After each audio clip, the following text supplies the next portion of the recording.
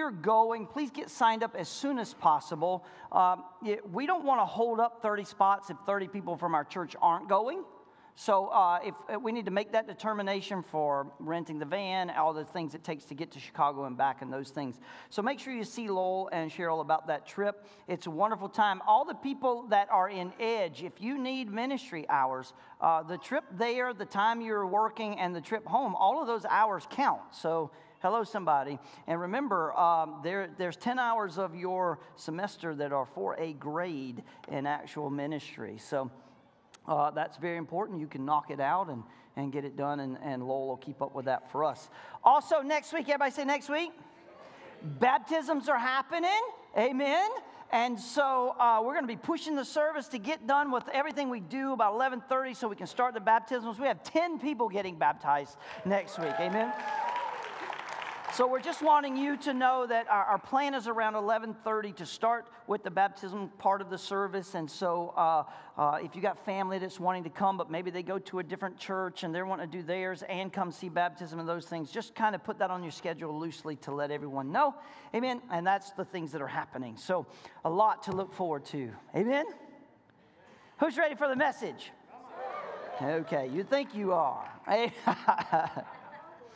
I'll be obviously preaching next Sunday, the fourth part. Today is part 3. But my wife is going to be preaching on the 20th, the 5th part. Amen. Let's give her a hand for that.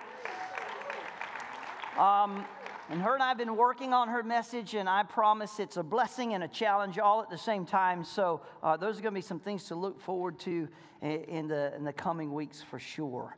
So I want you to turn with me again in your Bible to Ephesians chapter 2. And if you're moving there, you can get to verse 10 real quick. I want to read the scripture and pray and then make a little comment. Hello, somebody. Ephesians chapter 2, verse 10. For we are his masterpiece. Everybody say masterpiece. Created in Christ Jesus for good works which God prepared beforehand that we should walk in them. Father, thank you for the reading of the word. Bless it to the hearing of our heart, the receiving of our lives. We thank you for the seed of the Word of God. We also thank you for the gift of marriage, Lord. Through marriage, you are challenging the gates of hell. And so, God, we want to receive this part of the Scripture as powerfully as we would any other. And so our hearts are ready. Speak to us in Jesus' name. And everyone said? Well, I preach on marriage. It's a good question. Amen? I think it needs to be stated publicly in the sense that it's not just something this church does traditionally every year. It's one of our 6 main sermon series we do. We have Renewing Our Vision. We have our Easter sermon series. We have our marriage sermon series. We have our Christmas sermon series. We speak to dads at Father's Day, mothers at Mother's Day. I mean, we do all kinds of series that happen. There's about 6 months out of our church calendar every year that's dedicated to these particular things that we feel like God speaks to in our ministry, and they become a heartbeat of who we are. Amen? And out of those things flow the life of this ministry. And I need you to understand that the gospel of Jesus Christ is demonstrated to a lost and dying world through marriages as much as it is anything else. And if that wasn't true, the devil wouldn't seek to destroy marriages so much. When the Bible says in the beginning, God married do you understand the book that you hold in your hand, it begins with a marriage. And it ends with a marriage. So when we preach about marriage, we are challenging the pits of hell. And so, hello somebody. I know it ticks the devil off. And I know it might bore some super religious Christians. Come on, talk about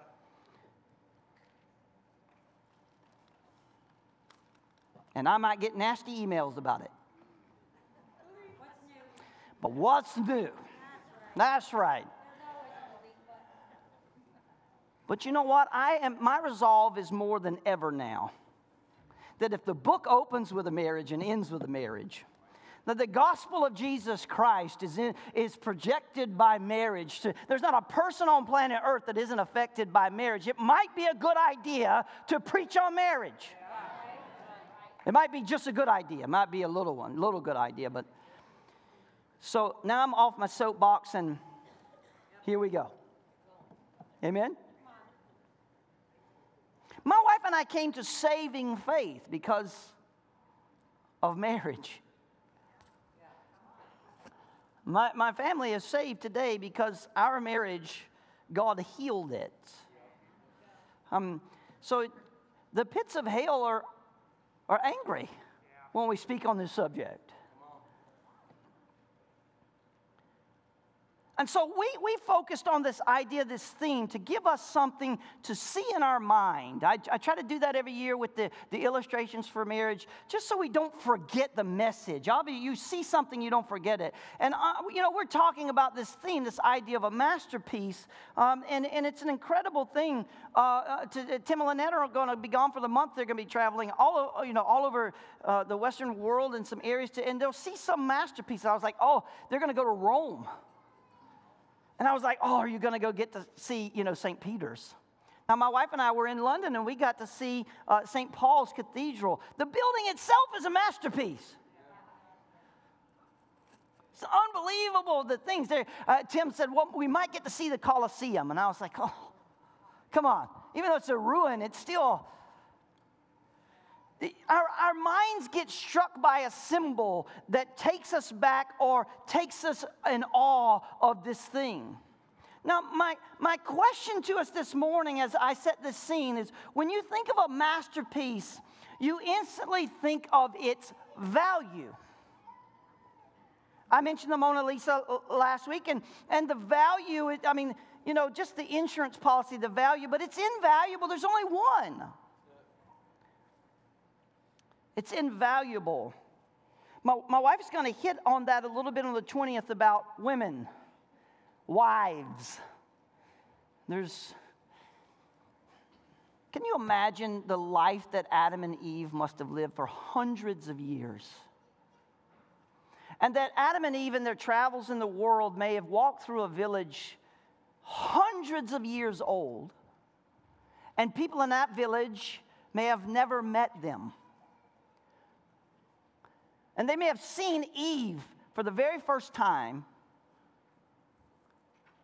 She was the one. Can you imagine? She's the mother of us all. There's nothing created like her. You see, God creates Adam in his image and his likeness. Is that what God did? And then God looks at his image and likeness, and it's the only thing that he says, it's not good for man to be alone. Wait, I thought Adam was complete. And so what God does is he creates woman, but not like he created man. He created man out of the dust of the earth in his image and likeness. But when he creates woman, he divides his image into two people because he creates Eve from Adam, who is his image. And now you cannot see the purest image of God without man and And the perfect thing about this is when man and woman start to have children, you see the Trinity. It's a beautiful thing. And so when we talk about the value of a masterpiece, we look at how unique it is. When the Bible says that woman is the glory of man. Hey, ladies, y'all didn't help me.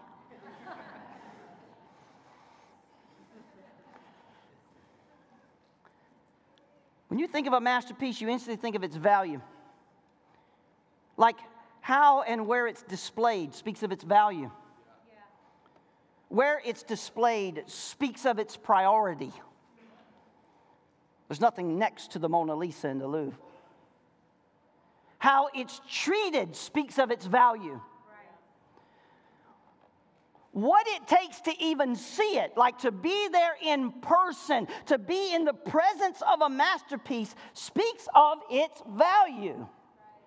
When I asked if anybody ever been and seen the Mona Lisa in person, no one raised their hand. Why? Because you'd have to travel all the way to France. That would take money and time. Hello, somebody. To be in its presence speaks to its value. The reason you haven't done it is because of the cost it would take to be. Come on, somebody. Have you ever thought about what would rob that masterpiece of its value? Like, what would ruin a masterpiece? Like, just recently we saw crazy people trying to make a point by trying to ruin masterpieces. Well, see, what would ruin a masterpiece? Simply how you treat it. So if our marriages are God's masterpieces, how we display it speaks to its value. If our marriages are God's masterpieces, then how we treat it speaks to its value. Is it no wonder to all of us that marriage is one of the most disposable things in our society?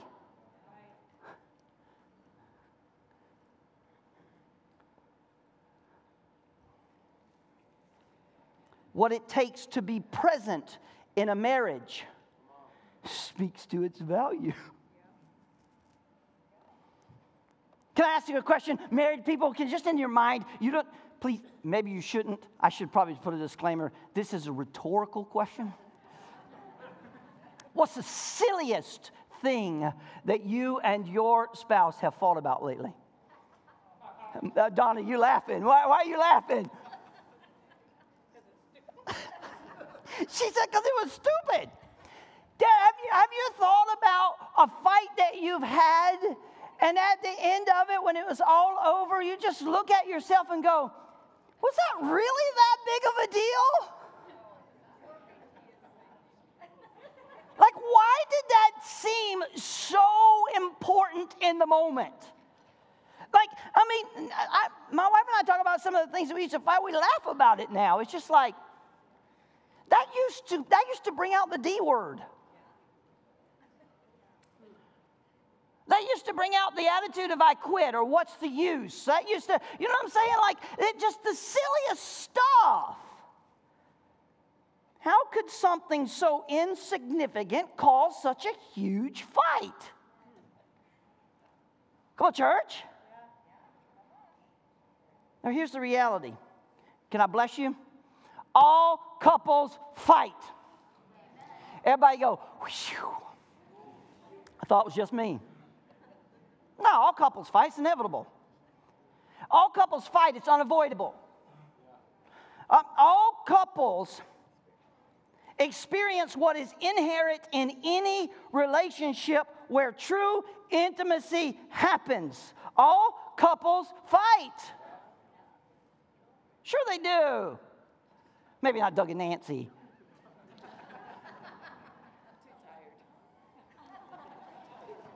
And Doug said, Nancy tried to pick a fight with me. I was just too tired. I was like, whatever. All couples fight. It just happens. It don't matter how, and it has nothing to do with whether you love each other or don't love each other or the amount of love. All couples just do it. It's what happens, right? Like, but healthy couples fight fair. Unhealthy couples fight dirty. Well, what's the difference, Pastor Don? Well, I'm glad you asked, because I'm going to put it up front. Healthy couples fight for resolution. Unhealthy couples fight for personal victory. Now I'm blessing you. This is why the gates of hell don't like this.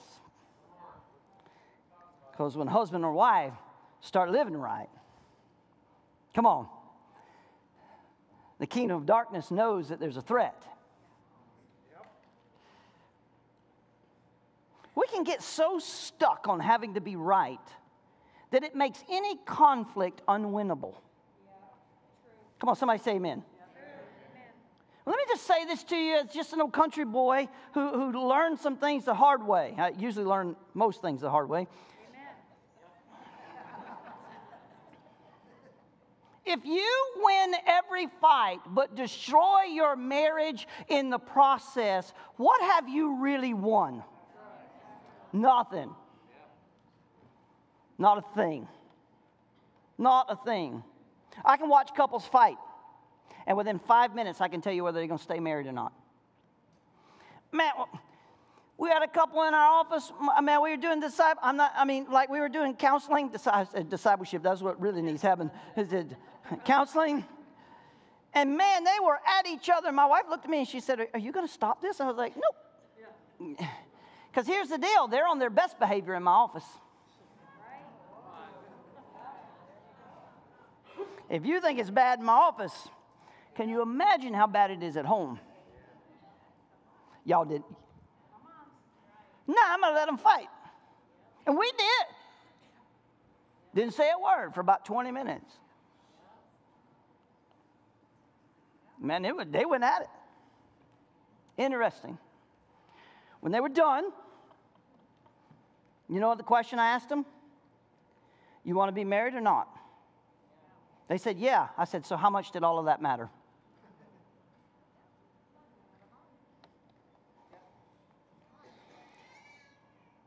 If all couples fight, healthy couples fight with respect for each other. Right. Both people working towards a solution. James chapter 1, verse 19 and 20 says, "Wherefore, my beloved brethren, let every man be swift to hear, slow to speak, slow to wrath, for the wrath of man worketh not the righteousness of God." Right. You ever been angry? Yep. You ever been angry at your spouse? And you're like, going to get them. You ever been so angry at your spouse that even when you started to pray, or whether you're like, God, get them. You have been so angry at your spouse, but you wanted to pray for your spouse, and you're like, Lord, you better touch them before I do. Just praying for God to touch you, because, it's about to go down.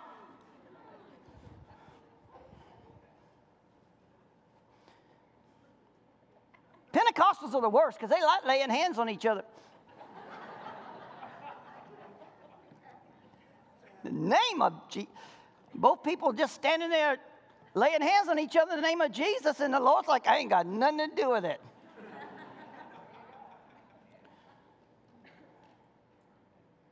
Can I say this to us? I think it's time to redefine what winning means in marriage.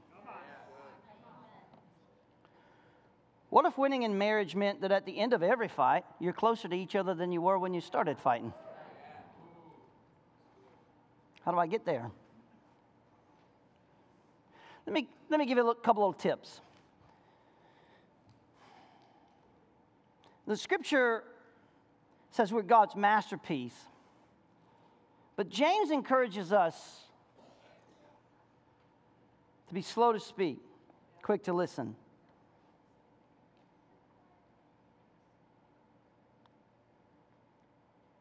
Slow to get angry. Can I take those three things for just a few minutes? Just talk about them. Y'all better get ready, because we're going to take the devil off. Might even take a couple of people off. Okay. Can I just say 3 tips for fighting fair? I don't want to overwhelm you with a lot of stuff, but let's just kind of move in that direction. Quick to listen. Tough, man. Come on. It's tough. Why? Because you got something to say. Yeah. I always got something to say. Don't mean it's right. That's right. Or that it blesses anybody. I ain't afraid to say something. I'm just not afraid to say something. Now, oftentimes I regret that I said something. And there's a scripture for that. I'm going to get to it in a little bit. I'm not the fastest to listen, because I already got an opinion, an idea. You ever notice how disagreements quickly escalate? Man, how did they go from 0 to 1,000 miles per hour that fast? And the problem is, I'm super quick to do my part in escalating it. Sure I am. Listen, here's couples. Here's couples. If he gets rude, she gets rude. That's couples. If they get loud, they get loud. Come on. That's couples. If she gets critical, he gets critical. You call my mama name, I call your mama name.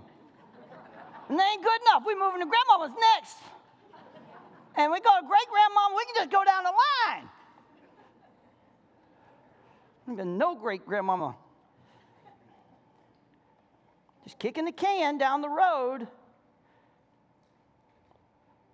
But that's the opposite of what the Bible says that our part's supposed to be. The Bible says we're supposed to be quick to listen. How many of you agree that's difficult? Yep. Come on, married people, it's difficult to be quick to listen. You see, because most of the time when I know my wife and I are about to have one of those intense fellowship moments, I go into that moment presupposing how I've won the argument. I plan this thing out. She gonna say this, I'm gonna say that. She gonna say this, I'm gonna say that. And I'm going to win. I done thought this thing through. The problem is she don't ever say what I expected her to say.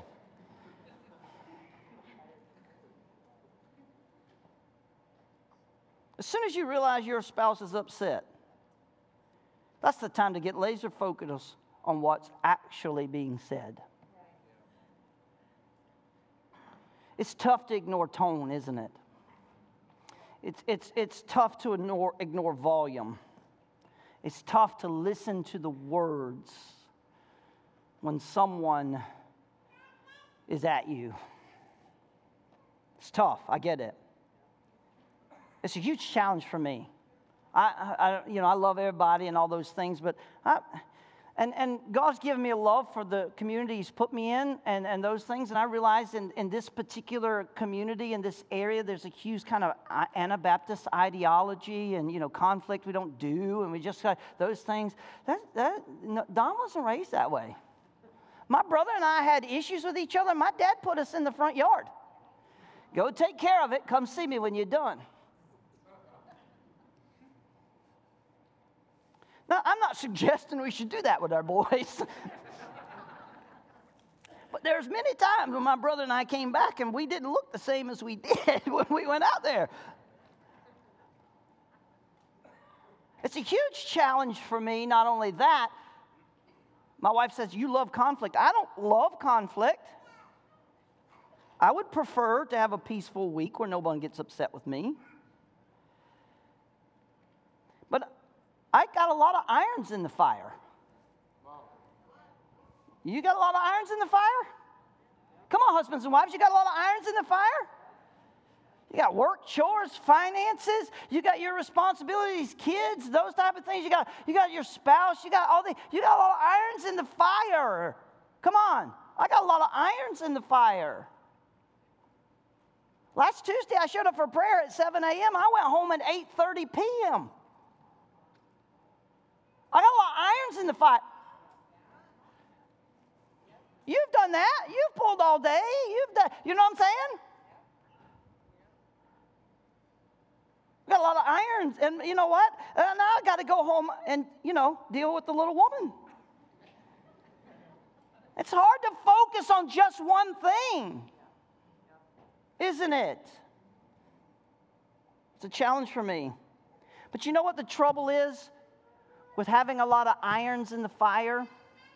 You know what the trouble is and the struggle is for having a lot of things that pull me here, there, and everywhere? You know what I know what the trouble is. I know what happens. You know what it does? Ultimately, it robs Lisa of value.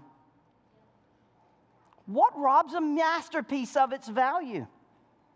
If no one is present,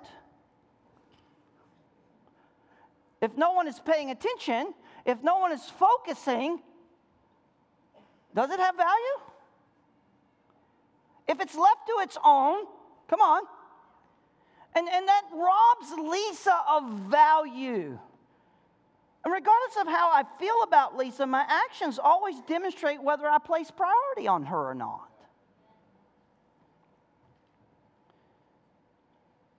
We should listen to each other, and it's tough. Especially when you sense that tension. Come on, dudes. Every dude in this room knows you can walk in a room. Your wife don't have to say nothing. She don't have to look at you. You can walk in the room and feel the tension. You're just like, you know what my first question is? Who did it? Because I just need to know, am I about to die? No, you didn't do it. So great. I'll preach your funeral. As long as I get to live, I'm good. You can do that. So how about your luck? There's been plenty of times where I came home from work and I would walk in the house and my wife would be standing and I could just feel it. You could just feel it, right? And she would just look at me and she said, "You're going to go back there and deal with those kids." And I was walking in the room just going like, all right, so we're going to die. We're going quick death or slow death? Which one you want?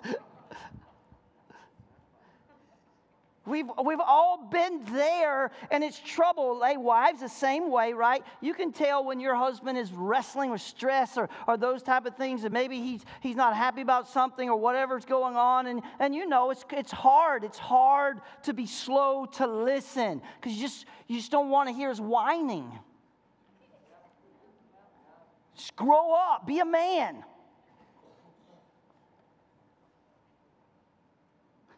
I remember one time I was whining about something. My wife looked at me and said, "You know, it's probably time you grow a little hair on your chest or something. I don't know what to tell you."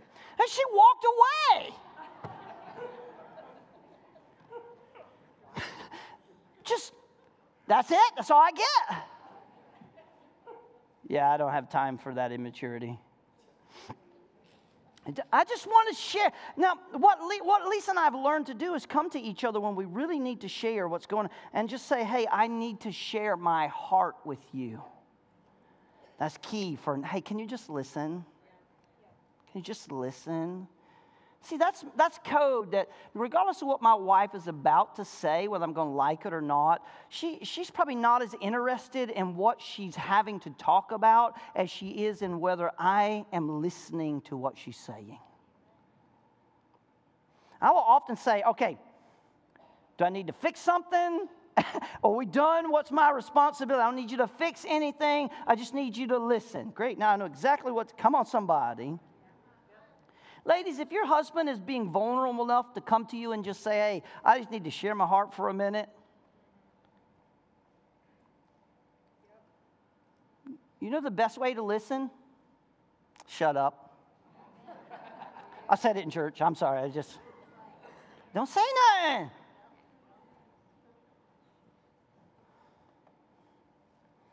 Slow to speak. Number 2. Couples who fight fair are quick to listen and slow to speak. Couples who fight dirty are just the opposite. They're slow to listen and quick to speak. Proverbs 18:2 should be highlighted in everybody's Bible, especially every man's Bible. It says, "Fools have no interest in understanding. They only want to air their own opinion." Let me give you PD's translation. Are you ready? "I really don't care what you're saying, but let me tell you what I think."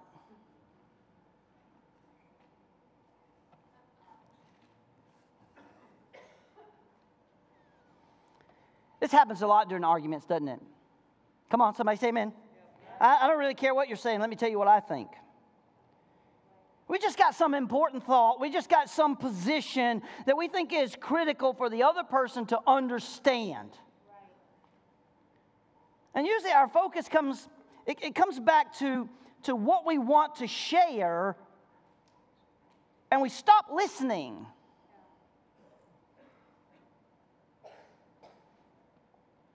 We're just waiting for the next person to slow down and maybe pause so we can interrupt. You ever try to talk to somebody and they're constantly interrupting you? They're not interested in what you have to say. They're just waiting for you to stop so they can say what they got to say. Let's don't do that as husbands and wives to each other. Like, let's take the time to fight. You ever fought with your spouse and you just want to fight and get it over with? You see, I'm just going to make a suggestion here. Why don't we just slow down and take the time to fight? That way we can slow down and take the time to make up. I'm going to get an email about that later because somebody will get it.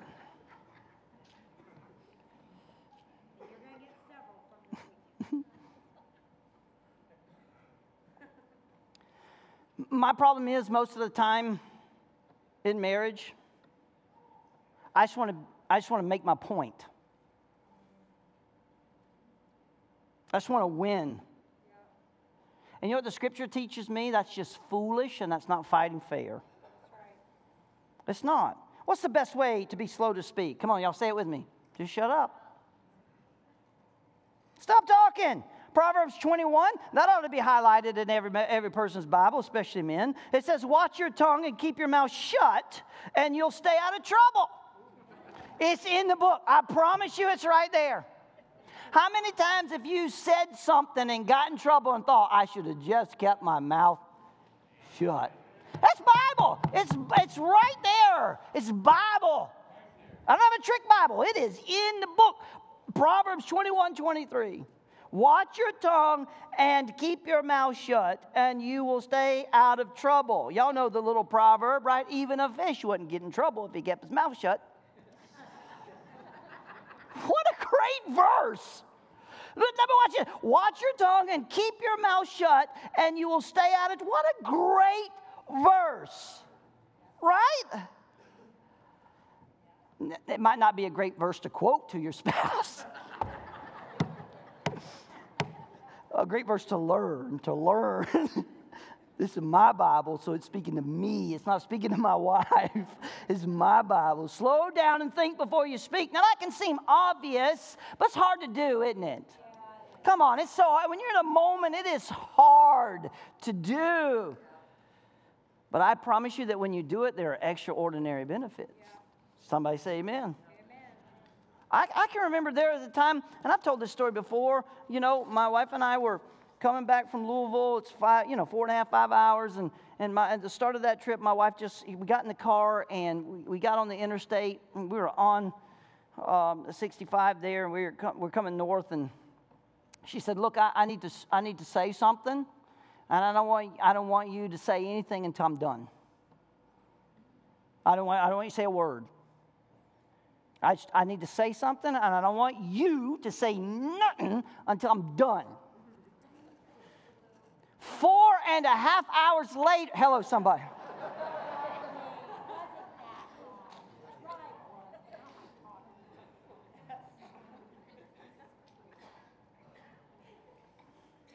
There's an issue that I was struggling with. There's an issue that I was personally struggling with trusting the Lord over. And she says to me, she said, I've watched you walk into a room where people had no faith about something the Lord had spoken and watched you help those people grab faith to believe God for it. I've watched you lead the leadership team to believe God for the things God has spoken to us, to believe God not only for tools to work the ministry, but money to the resources. I've seen people come into a room and not have faith for it and leave there. You can help people believe and trust God. I've seen you do it over and over and over and over again. And she listed out all kinds of, just to drag it out 4.5 hours, all of those scenarios. And she said, but your problem is you don't trust God in this scenario. And until you do, you're going to remain a miserable man. Now, every husband is blessed by this conversation. And she said, I'm sick of seeing you be miserable. Don't say nothing, I ain't done. You don't believe God. Hello, somebody. The best thing I could have done in that moment was not say nothing for 4.5 hours. To listen. To listen. Slow to speak. I was quick to listen, slow to speak, and she was absolutely right. And when I got before the Lord about it, then God began to move. How do I do this, Pastor Don? Let me just quickly give you some things that not only do we suggest to couples in marriage counseling and those type of things, but something we've learned in our own, right? Right? Ask yourself 2 questions. Does what I'm thinking need to be said out loud? Huh? Yeah, couples, right? Couples. Does what I'm thinking need to be said out loud? That's a great question. Because the truth is sometimes, no, it doesn't. The next question is, does what I'm thinking need to be said right now?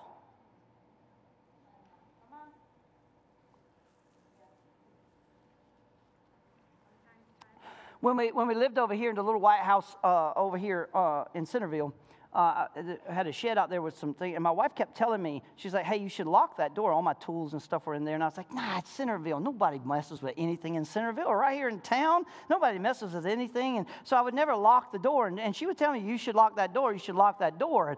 And anyway, one morning I was getting ready to take TC to school, and I walked outside, and guess what? The doors were open, and all of my tools were gone. And I walked back in the house, and I was just like,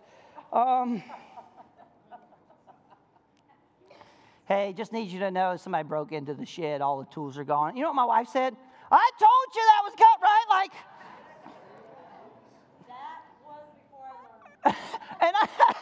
and I looked at it, and I was like, great, sweetheart. That's exactly what I need right now from you.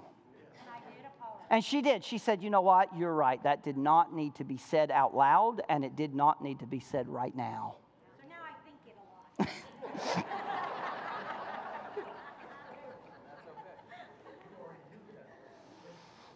a lot. Even this weekend, I got to hurry. Even this weekend, right? I'm a farm boy. I grew up with critters. I know how to take care of the critters, right? And you know, my wife loves this little dog, and it's at the house there, Fiona, and she's... Yeah, I like the dog, right? Like, and so there's a particular treat, though, that the dog likes that my wife doesn't necessarily like to give her unless somebody's paying attention, because she could get choked on it. And I'm like, look, it's a dog, okay? They live in the wild. They do just fine. Just anyway. So while she was gone this weekend, right, I got all the rules about taking care of the dog. I mean, you think she left the kid with me? Water the dog, feed the dog, take the dog out. I get text message, did you take the dog out? I'm like, I got this. So, you know, the dog's missing mom or whatever, so I think, oh, mom always gives her this particular treat. I'll make her happy. I gave her this treat. So the dog is chewing on this treat for a little bit, and it's never happened in the life of the dog. The dog gets the treat stuck in its throat, and now the dog can't breathe. And all I'm saying, I called Brian. I'm like, dude, you better pray. If this dog dies while my wife is gone, I'm next, right? Like, she's going to kill me, right? So I'm working on this dog. The dog can't breathe. You know, I'm like, what am I supposed to do? How do you do the Heimlich on a dog? What is going on? So I'm on the phone with the vet, and the vet's on the floor, and I'm trying to get the dog to breathe, and the vet's like, what's going on? I'm like, it's got a treat stuck in its mouth. It can't breathe. And so I just stick my finger down the dog's throat, right? Pull out this chunk of stuff, and the dog pukes all over everything. And instantly the dog starts breathing. That's just this weekend. And my first thought is not, I'm glad the dog's okay. My first thought is, thank you, Jesus, the dog didn't die on my watch. So I rushed the dog up to the vet, and I wasn't even going to tell my wife, but we both get notices on our phone when money happens with a debit card, and I know instantly my wife's going to see a charge to the Sturgis vet, and I'm thinking, oh my gosh, how am I going to explain this? She's going to be in the middle of a meeting going, I knew it! I knew it!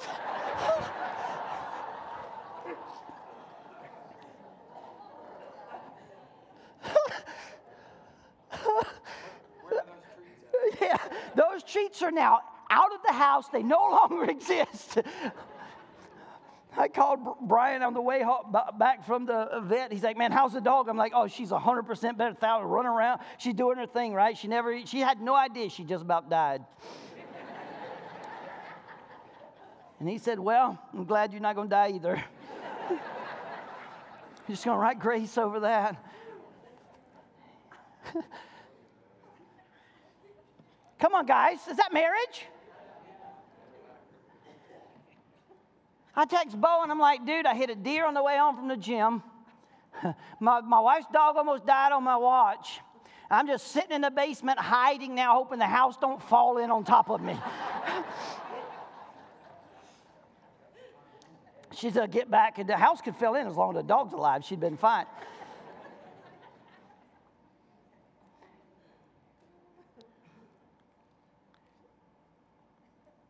Stay focused on topic, and the solution will always be what's best for the marriage. Is that all right? Come on, I'm slow. Yeah, that's right. Like my ears are open and I'm slow to speak. Now I want to address this last one because I think there needs to be some biblical emphasis put in it. It says slow to anger, slow to anger, slow to. What if anger is an opportunity? I am not the man that my wife married. I was an incredibly angry man. In a fight one time before we were Christians, I drove one of our cars into the other car.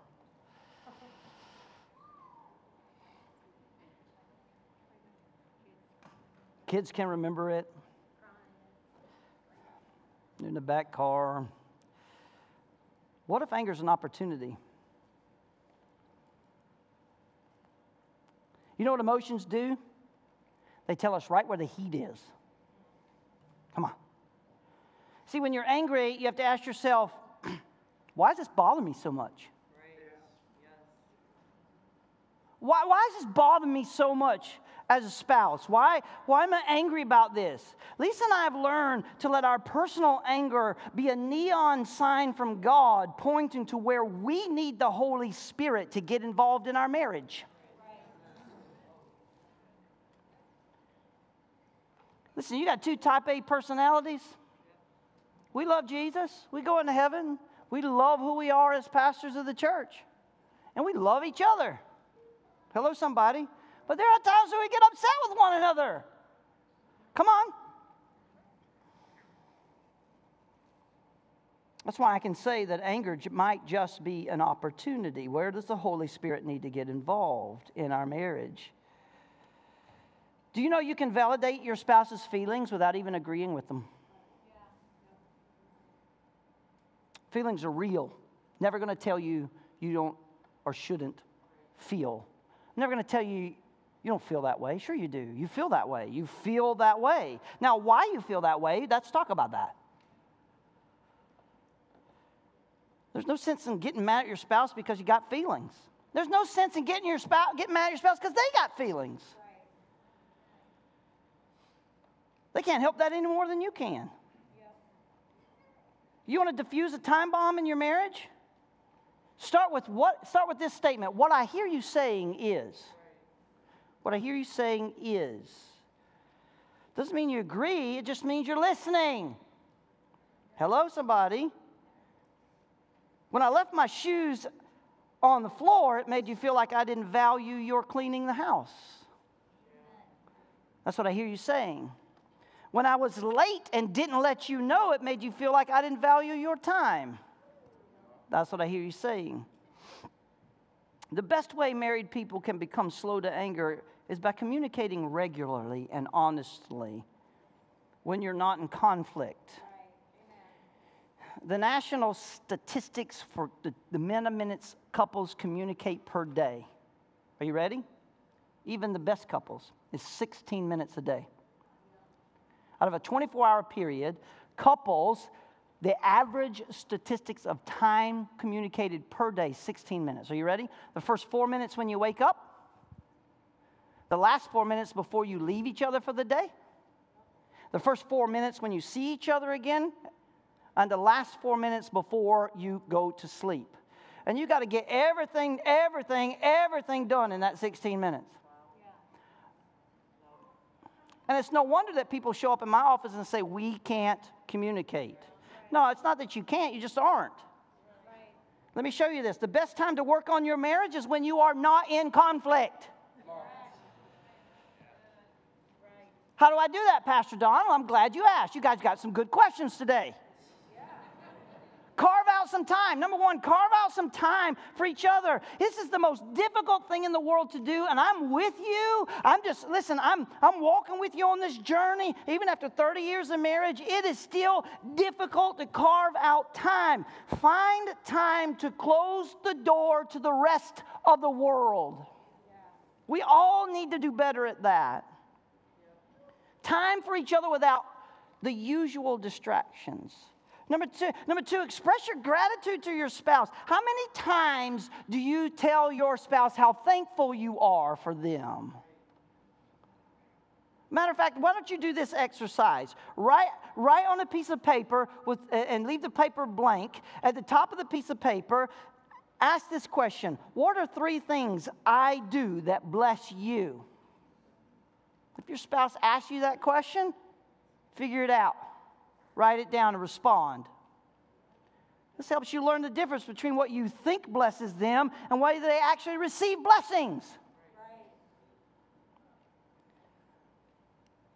Can I say number 3? Offer some practical feedback. Okay? What are 3 things I could do to be an even bigger blessing to you? See, healthy couples fight clean towards resolution. Here are the ground rules. Are you ready? Now, I didn't put them up there, but my notes are available if you want to see them. If you have trouble getting my notes, you just let me know, right? Here's the ground rules. Do not call names. My wife's name is Lisa. More affectionately, Mujercita, which means little woman in Spanish. When I'm angry, guess what my wife's name is? Lisa. Anything else is dishonor. And why would I dishonor the masterpiece? If it has value, how I treat it dictates its value, right? Those type of things. Don't raise your voice. Number 2. Number 3, don't get historical. Yeah, I didn't say hysterical. I said historical. Stop bringing up the past. Get over it. We always want to do that with each other. You remember when? You used to. You did. Stop getting historical. How many times has that actually helped you find resolution to an argument you've had? 0. Don't use words like never and always. It's just not true. You never take out the trash. It's not true. I did do it one time.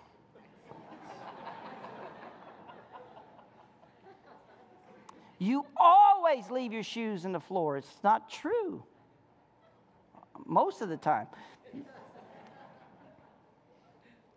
Just don't speak non-truths.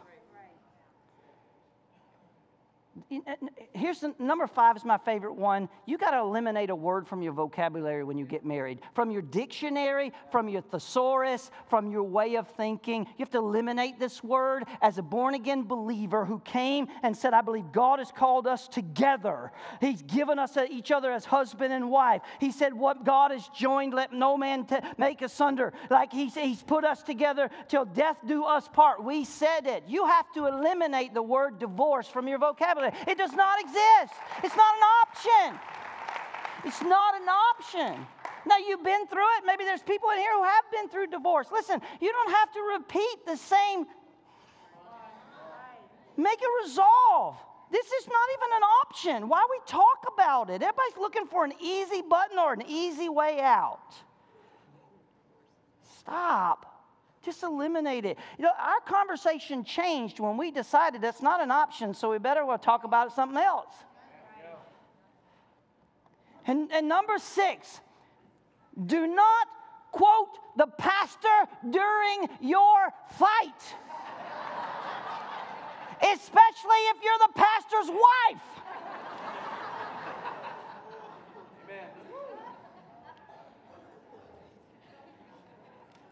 Now, people walk in my office in marriage trouble and expect me to take their side against their spouse.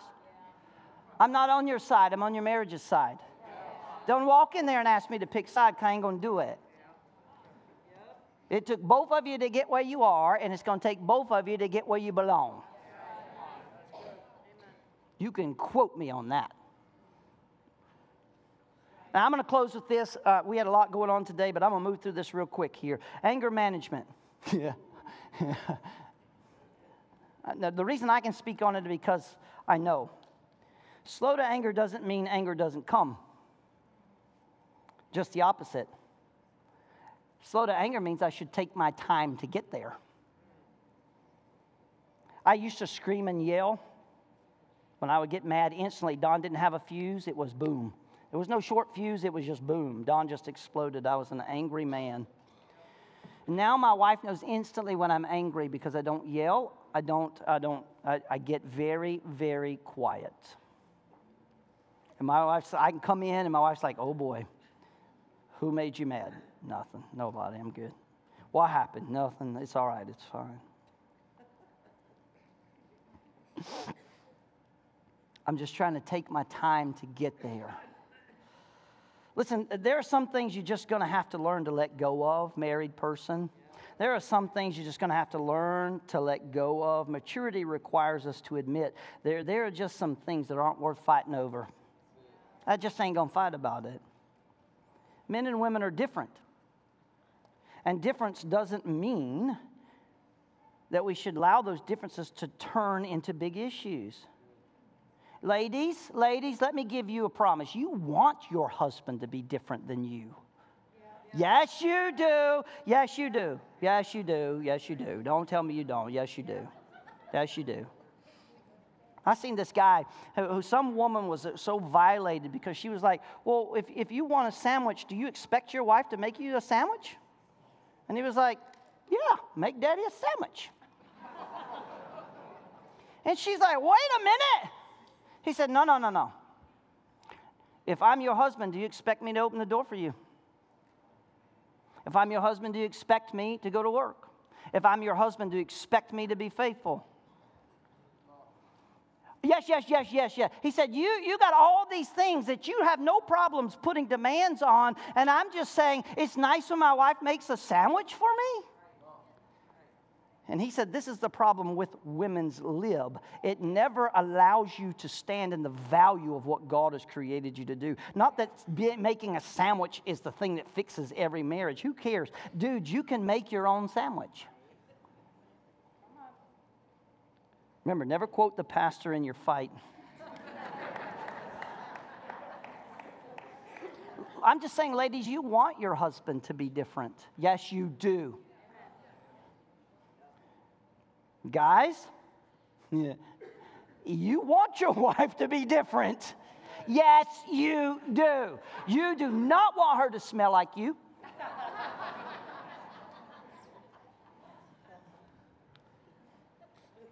I'm just helping you. You don't even know. If we're both the same, one of you is unnecessary. So Ephesians chapter 4, verse 26 says, be angry and do not sin. Don't let the sun go down on your anger and give no opportunity to the devil. You see, listen, it's not a sin to get angry. The verse implies that you will get angry. The verse is telling us that it doesn't have to be immoral. I'm angry about what I read in Proposition 3. And every man in this room should be angry.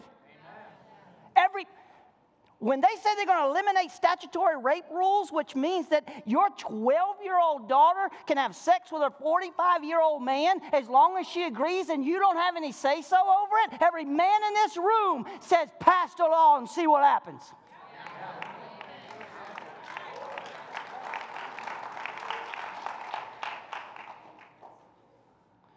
When you're going to give up your...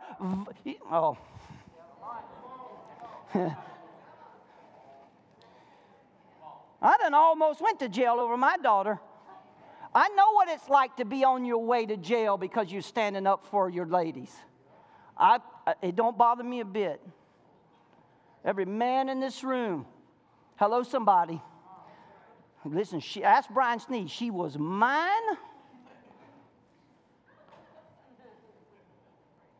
We had a 2-hour ice cream run one day. Remember that? That was mine.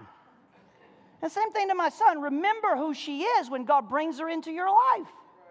I remember telling TC one day, you told me that Sarah Schwartz was God's gift to you. You told me that to my face. Do you still believe it? Yes. Every man ought to be violated.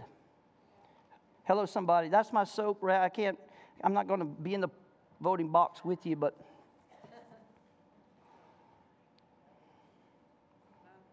I know that in the book of Nehemiah, he says, fight for your wives, fight for your daughters. Yeah.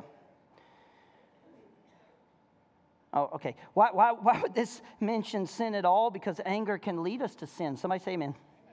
Yeah, it's important that you do something with your anger that's proper. Don't give the devil foothold. Is the theological idea. Don't let your anger give the devil spot in your life, right? Anger can cause you to leave issues unresolved, right? Anger can cause you to do stupid. Never make a decision when you're mad. It's always the wrong decision. You're trying to make a rational decision while you are irrational. It doesn't work. You can't do it. Anger can cause you to leave issues unresolved. A lot of couples have allowed unresolved issues to end their marriage. Somebody say amen, right? And then here's a revelation for you. You didn't arrive where you are over just one disagreement. Leaving things unresolved is a sign that you're more interested in personal victory than you are marital harmony. And this is drift. It happens. And unresolved anger is an open door to bigger problems, right? Here's the truth about anger. It never helps you accomplish the righteousness of God. The simplest way to keep things from ever going this far is what we talked about last week. Pray together. It's the cornerstone habit.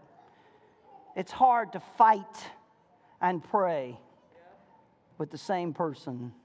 It's hard to be intimate with God and live in ongoing bitterness and unforgiveness with your spouse. Let me tell you something, gentlemen. The Bible specifically says that if you mistreat your wife, God will not hear your prayer. It's in there. And so we all stand in a place where we say, help is wanted.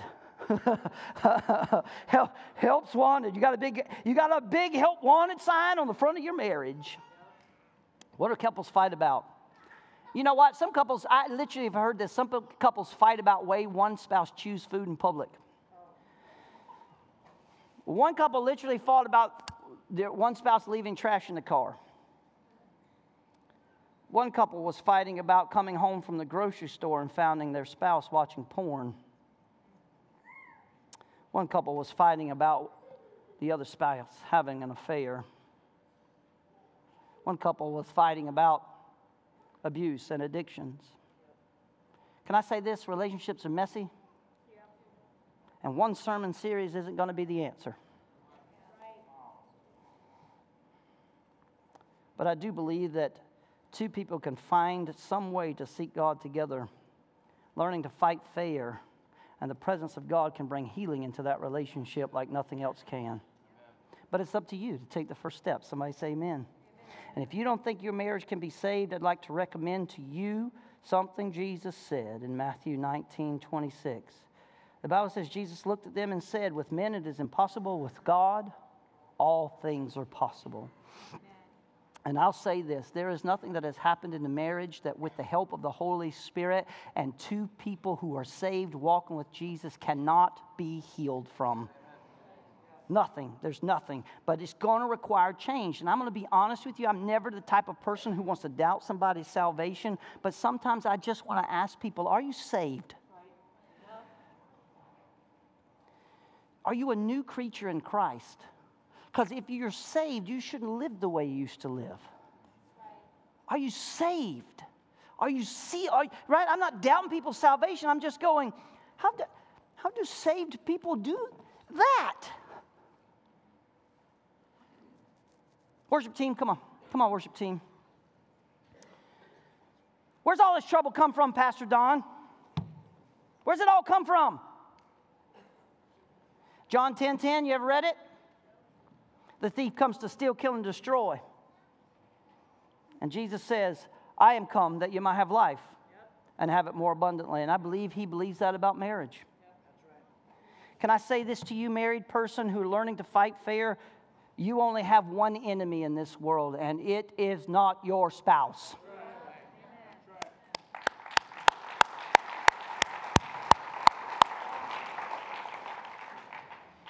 Get focused on that. You are not my enemy. And I have said this before, and I say this to people all the time. Anything in my life that makes my wife my enemy has to go. It's got to go. She's not my enemy. I'm not going to be her enemy for you. Come on. I'm not going to be her enemy for things. I'm not going to be her enemy. The good news is you don't have to fight fair with the devil. Because with him, you're going to have to fight by winning in your marriage. winning in your marriage. The only way to do that is to fight fair with your spouse. Look for resolution and restoration. The only way to do that is to fight fair with your spouse. Listen, whatever it takes, work through everything, even the hard things, because listen, a masterpiece is a masterpiece because of the value you put on it, the value you put on where it's placed, and the value you put on being in its presence.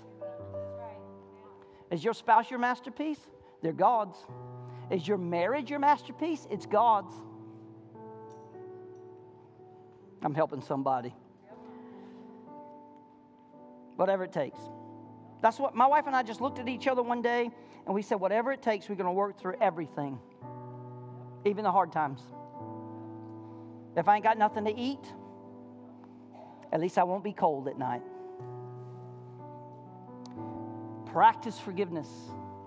Practice forgiveness. Practice sacrifice. Learn to graciously give. Seek God together. Put Him first in everything. Don't fight with each other. Fight for your marriage. The marriage you both long for from this day forward. Come on. Where's your masterpiece? Stand with me. I know it was long. But you know what? It's better than a 3-hour session in Pastor Don's office.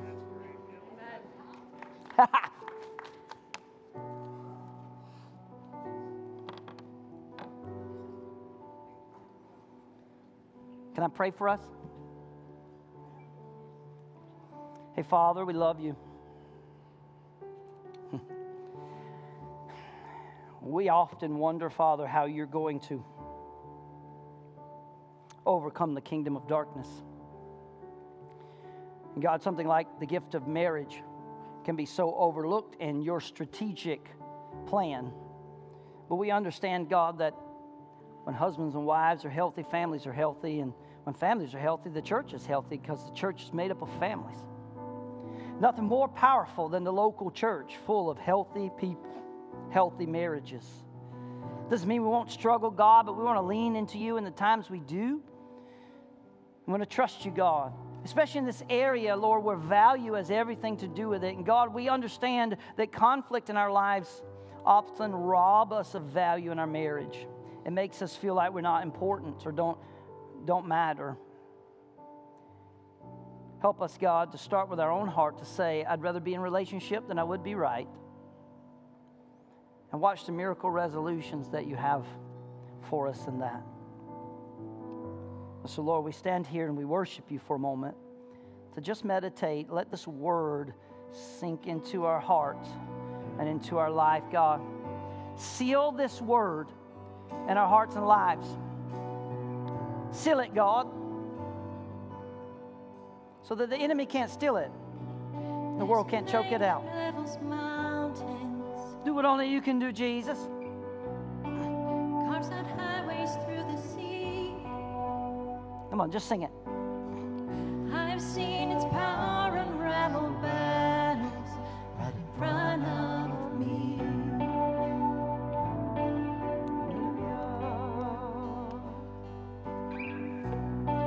There's a faith that stands defiant. What if that's your marriage? Come on, defiant against the world. Sends Goliath to his knees. Crushes every giant in its way.